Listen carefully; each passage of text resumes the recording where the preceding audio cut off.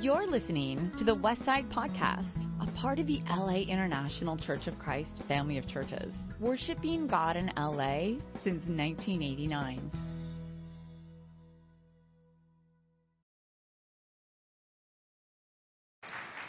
All right, this is awesome. I'm at Disneyland right now. This is great. I got a picture I want to show you. I'm Mark. This is Justin. And this is just very surreal for me, I have to tell you that. Let me show you the picture first. Here's a picture that Justin made. You can't see it very well, but there's the four of us. That's Alexis is the third one. And then Justin's there on the end. And, of course, he drew in his fish at the time. Spiker is up at the top, and then Ruby's on the bottom. And then there's this weird tree. I'm not sure if that's a relative or what's going on there, but this is really cool. I love looking at Justin's old stuff and Alexis's old stuff because there's family all over it. And that's the way it should be. You know, being able to...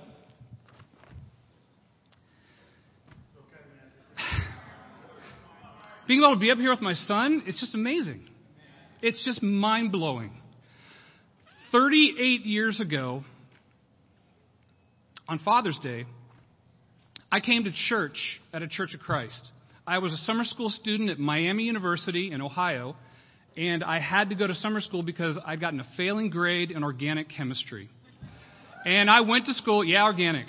I went to school, I went to Miami of Ohio thinking I'm going to be a doctor, and I'm going to win a gold medal in the 800 meters.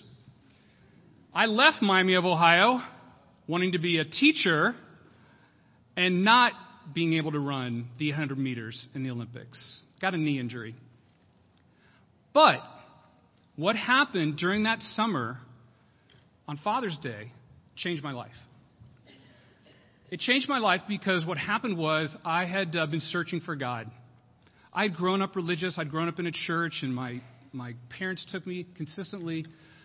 But it's kind of like that. Those of you know that come from a church background, you're doing church, but you're not really it. Like your heart's not there. You've prayed a lot for Jesus to come into your heart, but it's not translating into your life. I had never really understood this concept of repentance, like dealing with my sin. And it wasn't until a campus minister knocked on my summer dorm door looking for another guy that he invited me to a soul talk. Soul talks were by these Bible discussion groups that they had on campus. So I went, and it changed my life. I got a hold of a Bible that I could read. It wasn't King James Version, but it was NIV. I could read it, and I was just amazed. And I remember this campus minister asking me to go to his church. I was usually going to another church, the one that I promised my mom that I would go to, the one we grew up in. But I thought I'll go to his church and check it out. And it was nothing like my old church. It wasn't fancy. It wasn't nice. It was kind of like a barn. And it was not impressive. But what I saw there and experienced there changed my life. Because I saw people living out the Christian life. And 3 days later, I got baptized. And it changed my life. And you know what happens is that I needed to talk to my parents. So I called my dad. I told him I called him on Father's Day because I was really starting to get in touch with how ungrateful I was. And so I thought I need to call my dad and tell him I'm really grateful. So I called him. We just didn't do that. We just didn't talk a whole lot about our feelings in our family. So I'm on the phone with Dad. He doesn't talk much. He's an engineer. He's kind of, no knock on engineers. I love engineers. Yeah, engineers. But he just didn't talk much, and we just didn't have that kind of dad-son, let's go out and throw the baseball relationship. He cared for me, and he was a great provider. Just, So I called him, and I remember the phone conversation we had. I just said, Dad, I'm going to go to another church, but I want to tell you that I'm going to become a Christian. And he's like, well, you're already one. And I'm like, well, yeah, I know, but this is going to be for real. Like, this is my decision. I appreciate all that you've done for me. All the times you took me to church and times we prayed right before we went to bed and all this stuff. And you've been a great dad. And I think he was a little confused. And then I told him I loved him. And then it was like this awkwardness. Like, I normally didn't tell my dad I loved him. And then 3 days later, I get baptized.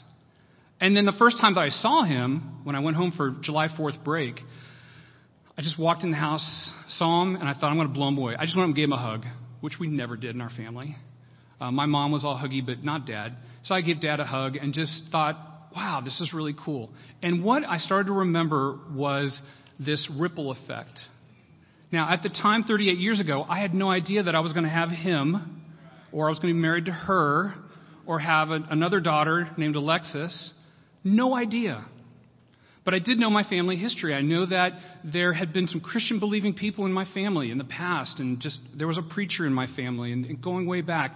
And we have to be so grateful for our heritage. If you've got a Christian background, there were some dads in your life that did things right.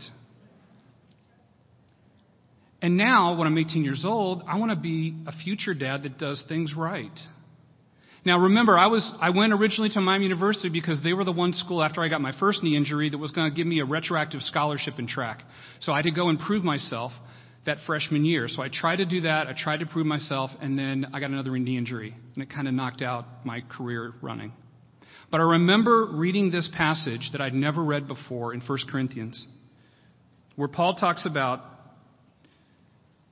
in chapter 9, verse 24, do you not know that in a race all the runners run, but only one gets the prize? Run in such a way as to get the prize.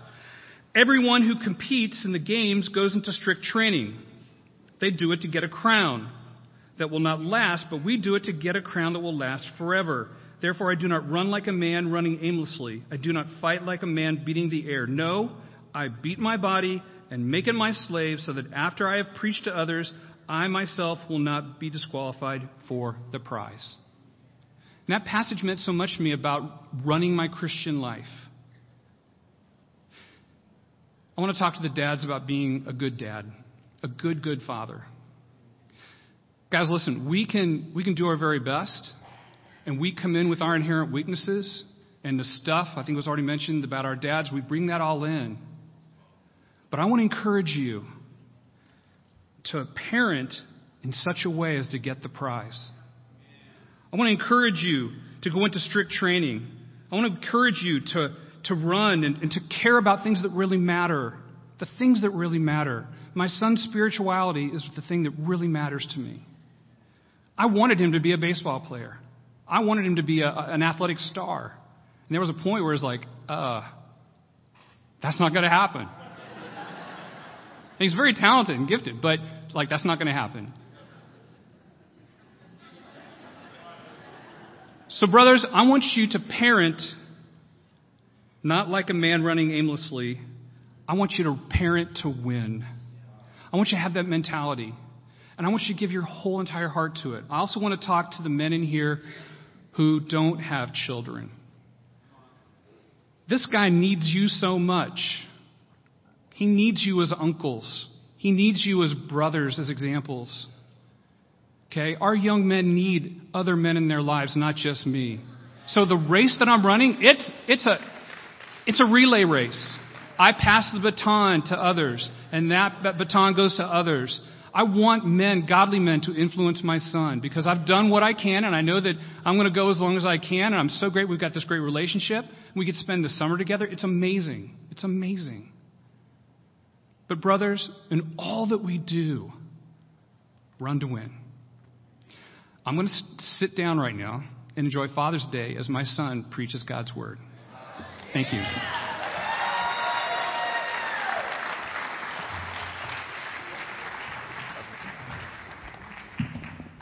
Amen. It really is just a privilege getting to speak on Father's Day. I love my dad a lot. We've really built just a great friendship over the years. I'm really grateful for just the memories we have and good times. And, my dad really embodies that scripture in Ephesians 6 that says, fathers, do not exasperate your children. He's a patient man. He's a quiet man. He's humble. Sometimes I wish it also said mothers don't exasperate your children because we have more of an issue of that in our house. But, just kidding. I love you, Mom. But no, I know you guys have him as your elder here, and so you also get to experience that that patience and that grace and that love, which is truly amazing. I know a lot of you guys have experienced that. You know, for Father's Day, we're going to be talking about this passage in John chapter 6. And we've been looking at the 7 signs from the book of John. And it's really been just a great experience getting to work through the book of John and seeing the miraculous things that Jesus did. So go ahead and turn with me to John chapter 6, verse 16.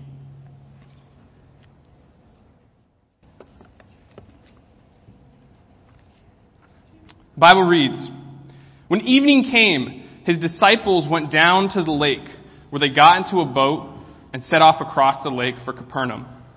By now it was dark, and Jesus had not joined them yet. A strong wind was blowing, and the waters grew rough. When they had rowed about 3 or 4 miles, they saw Jesus approaching the boat, walking on the water, and they were frightened. But he said to them, 'It is I, do not be afraid.' Then they were willing to take him into the boat, and immediately the boat reached the shore where they were heading." You know, this miracle of Jesus walking on the water is an amazing miracle. You know, we're all pretty familiar with this story and the other tellings and the other Gospels. You know, last week, Steve brought me up on stage, and I laid down for a great demonstration. So I was thinking about bringing a kiddie pool up and having Steve kind of splash around in it in a scuba mask to kind of get him back. But hopefully we'll see Scuba Steve a different time. You'll have to wait for that. But you know, the first 4 miracles that Jesus performed, they were kind of just normal tasks, but in miraculous ways. You know, he turned water into wine. Many people had made wine before. The miracle wasn't the water turning to wine, it's that he did it so quickly. And he made some wine that was apparently really good. You know, he went out and he healed 2 people. And doctors existed, and doctors exist today, and we see medical miracles. But Jesus did it in a way that no one had ever seen before. At a speed. He didn't use tools. He used his word, his authority. You know, he went and he fed 5,000 people. Todd talked about that last week.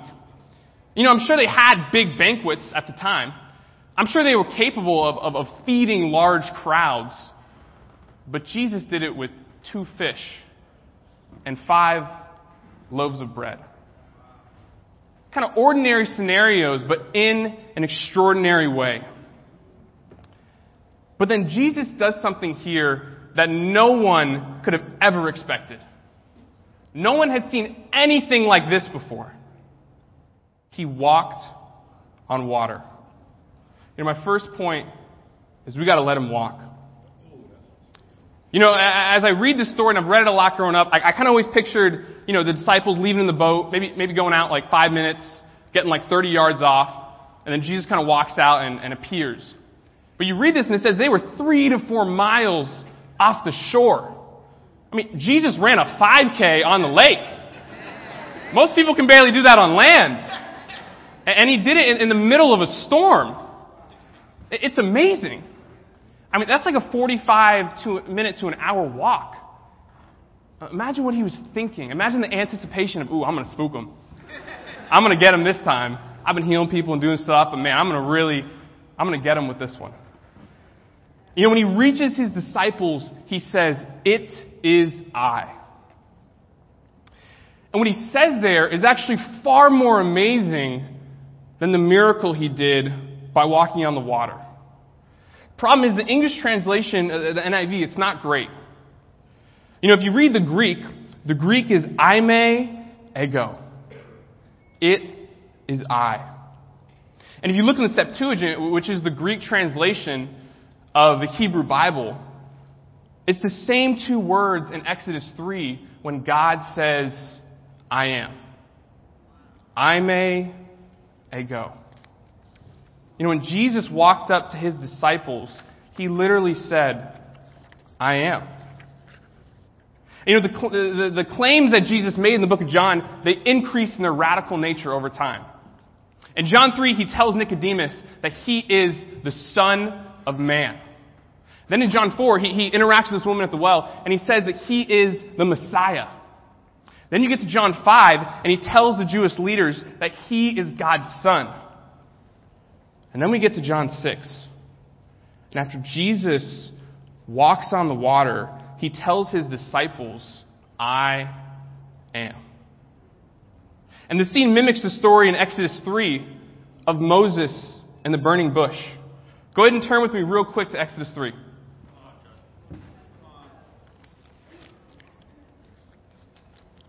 Okay, most of us have read this story before, but it's really cool how it connects. Exodus 3, verse 1. It says, Now Moses was tending the flock of Jethro, his father-in-law, the priest of Midian. And he led the flock to the far side of the wilderness and came to Horeb, the mountain of God.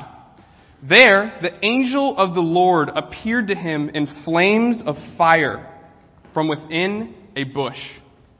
Moses saw the bush was on fire, but it did not burn up.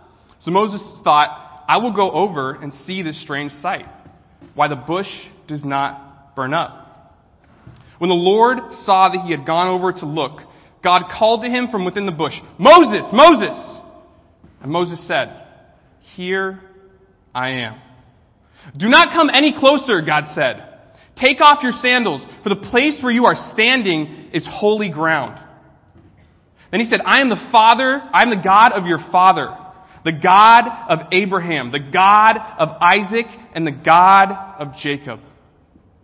At this, Moses hid his face because he was afraid to look at God. And then we know what happens at the end of the story. Moses says, Who should I tell the people you are? Who should I say sent me? And God says, I am who I am. Tell them I am sent you. This is an amazing story. You know, God speaks to Moses from this burning bush. It's this bush that's on fire and doesn't burn up. You know, we're familiar with fires here in California, amen? We know what happens when the fires come in. They burn. And you see ashes. And you can drive through and see the aftermath. You know, in this story, God is showing that He has absolute power over all of the earthly elements. You know, if a bush catches on fire, what's supposed to happen? It's supposed to burn up. That is, unless God is inside of that bush. You know, if a person jumps into a lake, what is supposed to happen? They're supposed to sink. That is, unless God is inside of that person. You see, when Jesus walked out onto that lake, it was more than just a miracle. He was showing that He has absolute power over the earthly elements. He is not bound by the elements. He is not bound by the laws of physics. Why? Because He's God. And He tells them, I am. He is all-powerful. He is holy. You know, Jesus proves to His disciples that He's not just a wise teacher. He's not just a really good doctor. He didn't just run an amazing catering company. You know, He is someone who can perform miraculous tasks. He is God. Just as God reveals Himself to Moses in the fury of the fire, Jesus reveals Himself to His disciples in the fury of the water. And the disciples have the same reaction that Moses had. They're terrified. They're awestruck. But there's two differences in the story.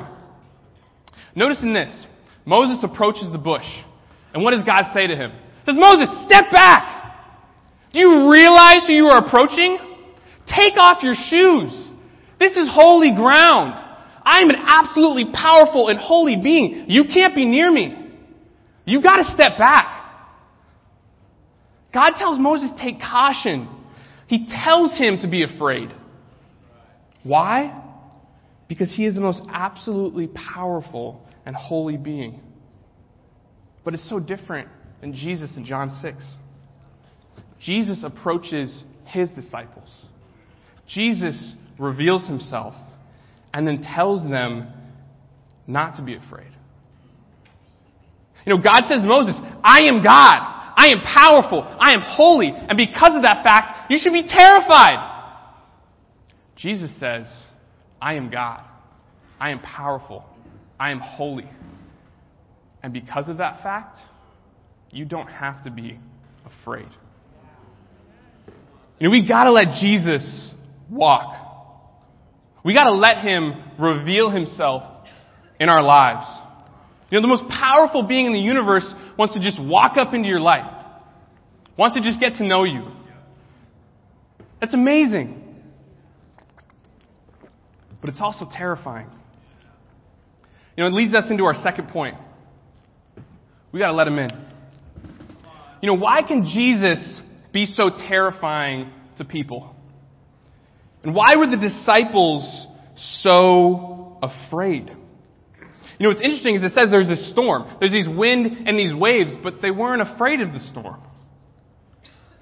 They were used to storms. But they were afraid of Jesus. He is what scared them. So we have to ask ourselves why. Why were they so afraid of Jesus? And why are people today so afraid to let Jesus in? So to answer this question, we got to know a few things about storms. Does anyone watch the Weather Channel? Come on now. That's what I'm talking about. So what we know about storms is storms happen. Big storms. Hurricanes, typhoons, tornadoes, none of the stuff we have here in Southern California. But if you grew up in the Midwest like my dad is, they got those things. They got tornadoes. They got crazy weather. All of those massive, powerful, crazy storms, they're caused by opposites colliding. Warm, moist air mixes with cool, dry air. Chaos. High pressure system mixes with low pressure system. Chaos. When things that are opposite in their nature come together, come into contact, it causes chaos. And it's why we're seeing so much extreme weather in this country. Why? Because we're seeing record highs, but we're also seeing record lows. It's like 115 downtown LA, and it's like negative 60 wind chill in Chicago. And everyone's tripping, and the weather's tripping. Because you have far extremes that come together and cause chaos. Look at our political climate right now. Far left extreme, far right extreme. What happens when you put all those people in the same room? It's chaos. And we're seeing that. We're seeing extreme. We got to be more extreme, more extreme, more extreme. Chaos. And we've lost the art of moderation. Which is funny because they always say, opposites attract, right? If you want to be in a relationship with someone, you should be with someone who's completely opposite of you. Well, opposites also cause tornadoes and hurricanes and typhoons, so be careful with who you actually choose. It might explain some of the relational issues we got. They were terrified because you had polar opposites coming into contact with one another. You had Moses, who was a man, and very well the fact that he was a man, walking up to the most holy, perfect, supreme, powerful being in the universe. Opposites. And the same thing with the disciples. And they were well aware of the fact that they were ordinary men in the presence of a holy being. And it caused a storm inside their heart that was much scarier than the storm on the water. The storm inside them scared them so much more than the wind and the waves. The same thing happens today. And usually there's two groups of people that exist in the world, right? There's those who have made Jesus Lord. There's those who are living as Jesus as their Lord. And there's those who don't have Jesus as their Lord. That's it. There's people who have Jesus as their Lord, and there's people that don't have Jesus as their Lord. Both people will face storms. Whoever you are, you're going to face a storm. Let's start with those who haven't made Jesus the Lord of their life yet. Maybe that's where some of you guys are at this spot. Maybe you're new to coming to church, new to reading the Bible. Maybe you grew up, you never made that decision. It's tough studying the Bible. For those of us who haven't made that decision, who made Jesus Lord, you remember kind of studying the Bible and counting the costs and thinking through, man, if I'm really going to make Jesus my Lord, I got to give up a few things. I've been living my life my way for so long, I know I've got to change. And I got to deal with my sin. And I got to reconcile hurt relationships. I mean, that is terrifying. And if Jesus is not your Lord, if you're not reconciled to God, that means you've been living your whole life as a slave to sin. And if you've been living your life just indulging in sin, the idea, just the thought of Jesus coming into your life is going to cause a storm in your heart. And that's why it's so hard to actually really commit and become a Christian. Because we feel that storm. And we've all felt that. And it's intense. Because we are sinful people. And Jesus is a perfect and holy deity. And we are polar opposites. And what happens when opposites come together? Chaos. A storm. I mean, I am so amazed by the disciples in this room. And people who have been disciples for decades. I mean, some of the stuff you guys decided to give up. Some of the stuff you guys decided to commit yourself to. Some of the convictions you have. Do you guys realize how radical that is? I mean, it is radical. Us younger generation hasn't learned that yet. We like taking the easy way out. We like reading textbooks on Chegg, not actually reading the books itself. We got to relearn how to be radical, how to be a student of the Bible. I commend you who have chosen to make this your life. But I also commend you who has not made Jesus Lord yet, but you're trying. Maybe the road's been long. Maybe that storm inside your heart, every time you get a little bit closer and you just want to back up. And you get a little bit closer and then, no, not right now. And you finally get so close, but I just can't. I can't give it up. I can't cut that out. I need that. You know, for those who have made Jesus Lord of their life, we also have a storm raging inside of us. Because, you know, when you're baptized into Christ, what happens? You get the Holy Spirit. So God puts a small piece of himself inside of you. It's kind of crazy. So what that means is that you now have God living inside of you. But then you've also got something else that doesn't just go away when you're baptized. It's your flesh. It's your sinful nature. Now there's this war inside of you constantly between the flesh and the spirit. And that war can get exhausting. You know, Paul understood this in Galatians 5 when he talks about that the spirit desires what is contrary to the flesh. He says they're in absolute conflict with one another. And it causes a storm. You know, I've felt this in my life. In my spirit that God has given me, I want to be generous. I want to give. You know, we see Fadi comes up here and gives a great communion message for our special missions. In my spirit, I'm fired up. I'm like, yeah, I'll give all my money to the Middle East. Just take it all. I'll go to Central America. Let's do it. This is awesome. I'm fired up. My spirit feels that. But then do I really put the check in the bowl? Because then I walk out and in my sinful nature, I say, no, it's okay. Other people will handle it. I don't really need to be generous. I'm a college student. I'm in debt. It doesn't really even, I don't even have money to give. I'm in debt. Any money I give is just the money I'm getting from the government. And my sinful nature starts to kick in. And it's completely against what my spirit desires. No, in my sexual purity, in my spirit, the spirit God has given me, I desire to be pure. I desire to not feel guilt. I desire to be able to walk around not bound, not enslaved to sexual sin. And that feels amazing. But then I've also got this flesh. That flesh desires something completely opposite. That flesh desired unrequited, unrestricted, just sexual experience. That flesh desires lust. That flesh desires pornography. I mean, it's a battle inside when you feel that. You guys felt that before? When your spirit desires one thing and your flesh desires something completely contrary. You know, I feel this in my unity. Naturally, I'm like, yeah, well, I want to be united to everyone. I want to be good with everyone. We're all good. The church is good. The family's good. I love being good. This is awesome. Man, I struggle with slander. I struggle with gossip. I struggle with talking bad about people to lift myself up. You know, my spirit desires that unity. My flesh desires disunity. And you know what happens when those two things meet? Chaos. That's what happens when opposites collide. And this is why many Christians are walking around with a storm inside their heart. This is why many Christians are not enjoying life, because it's a storm of guilt and despair and the feeling of, I'm never going to be enough. I can never win this battle. This storm will never go away. And it's why many people will become Christians, but they won't stay Christians. They get tired of the storm. They get worn out by opposites colliding. That's why we have so many negative statistics about Christianity.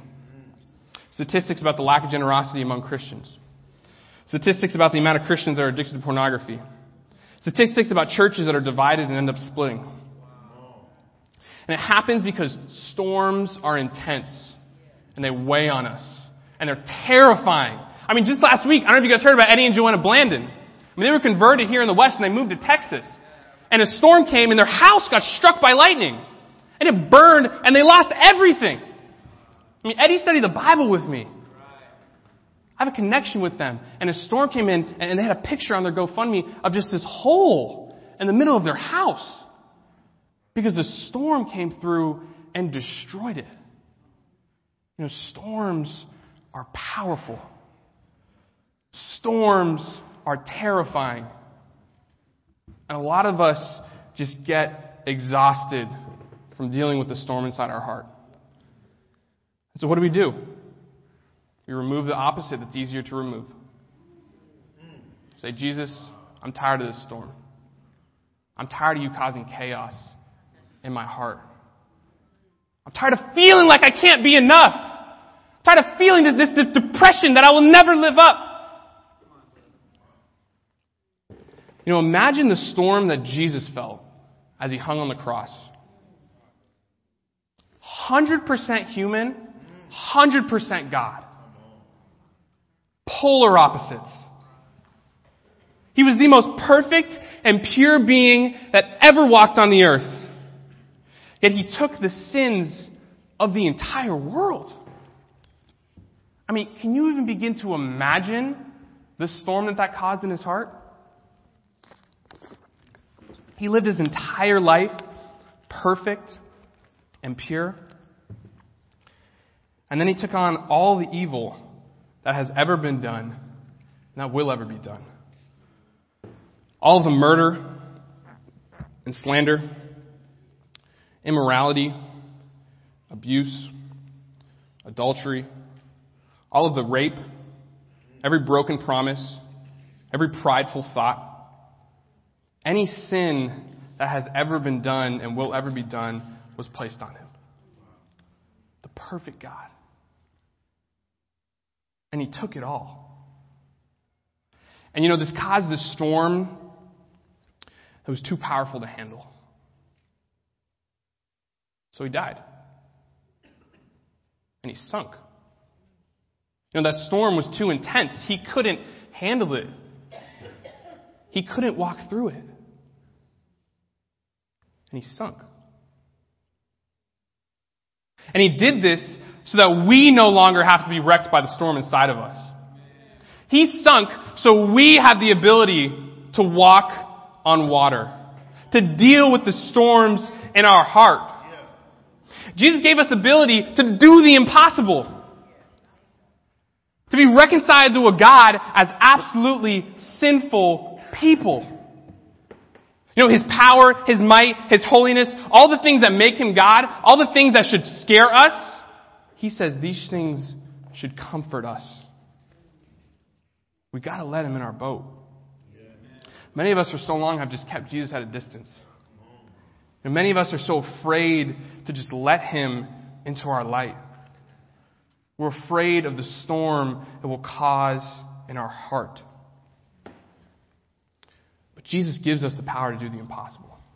He gives us the power to walk through the storm. He doesn't take the storm away. He lets us walk through it. And we know he could have snapped his fingers and the storm would have stopped. You can read other passages about that. He chose to walk 3.5 miles through that storm to show that we can do the same. Because he died and he sunk. But then guess what? He also did the impossible because he rose. And now we can deal with our sin. And this leads into my third and final point. We got to let him shine. I took this picture 4 years ago.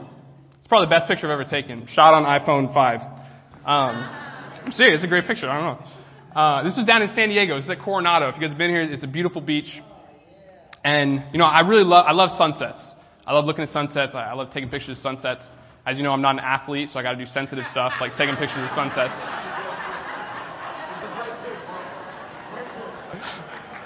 I can cook my dad in foosball, in case anyone was wondering, if it means anything. But don't you just love sunsets? I mean, they're amazing. You look at them in its absolute beauty. For a sunset, you need three things. The sun. You need water. You need something to reflect off of. And you need clouds. And when you get the best sunsets? After a storm. It had been raining all weekend down in San Diego on our family vacation. And the last day there, I took this picture. And it's absolutely beautiful. The birds are flying. The people are standing there. Jesus, what he does is he takes our storm and he removes it from us. And after all the water has dumped, all the darkness has dumped, he takes it and he moves it out of our life. He moves it. And then you know what he does? He illuminates it. He shines a light on it. And then we get to see, just as that storm was raging inside of us, it's now a beautiful picture. It's now a beautiful sunset. When the sunset is at its peak? Right as the sun sinks into the ocean. The next time you're looking at a sunset, next time you're admiring it, remember how Jesus sunk into the ocean to illuminate your storms. He sunk. He died for you. To give us the power to walk through those storms. Because guess what, guys? There's grace. What happens when Jesus hops in the boat? It says they immediately arrive at the shore. What happens when we let God into our life? We immediately arrive at the shore. We're reconciled. We don't have to do all this good stuff. We don't have to play catch up our whole life. When we let Jesus in, we arrive and we're going to heaven. And we forget that. It's amazing. There's nothing to be afraid of. If you haven't reconciled with God, if you haven't made Jesus your Lord, I beg of you, walk through the storm. We're here to walk with you. Jesus is here to walk with you. You are approaching the most holy and powerful being ever. But guess what? That same being says, don't be afraid. Don't be afraid. Jesus wants to turn the storms into our life into beautiful sunsets. Why? Because he sunk. And he died for us. I love you guys. Thank you.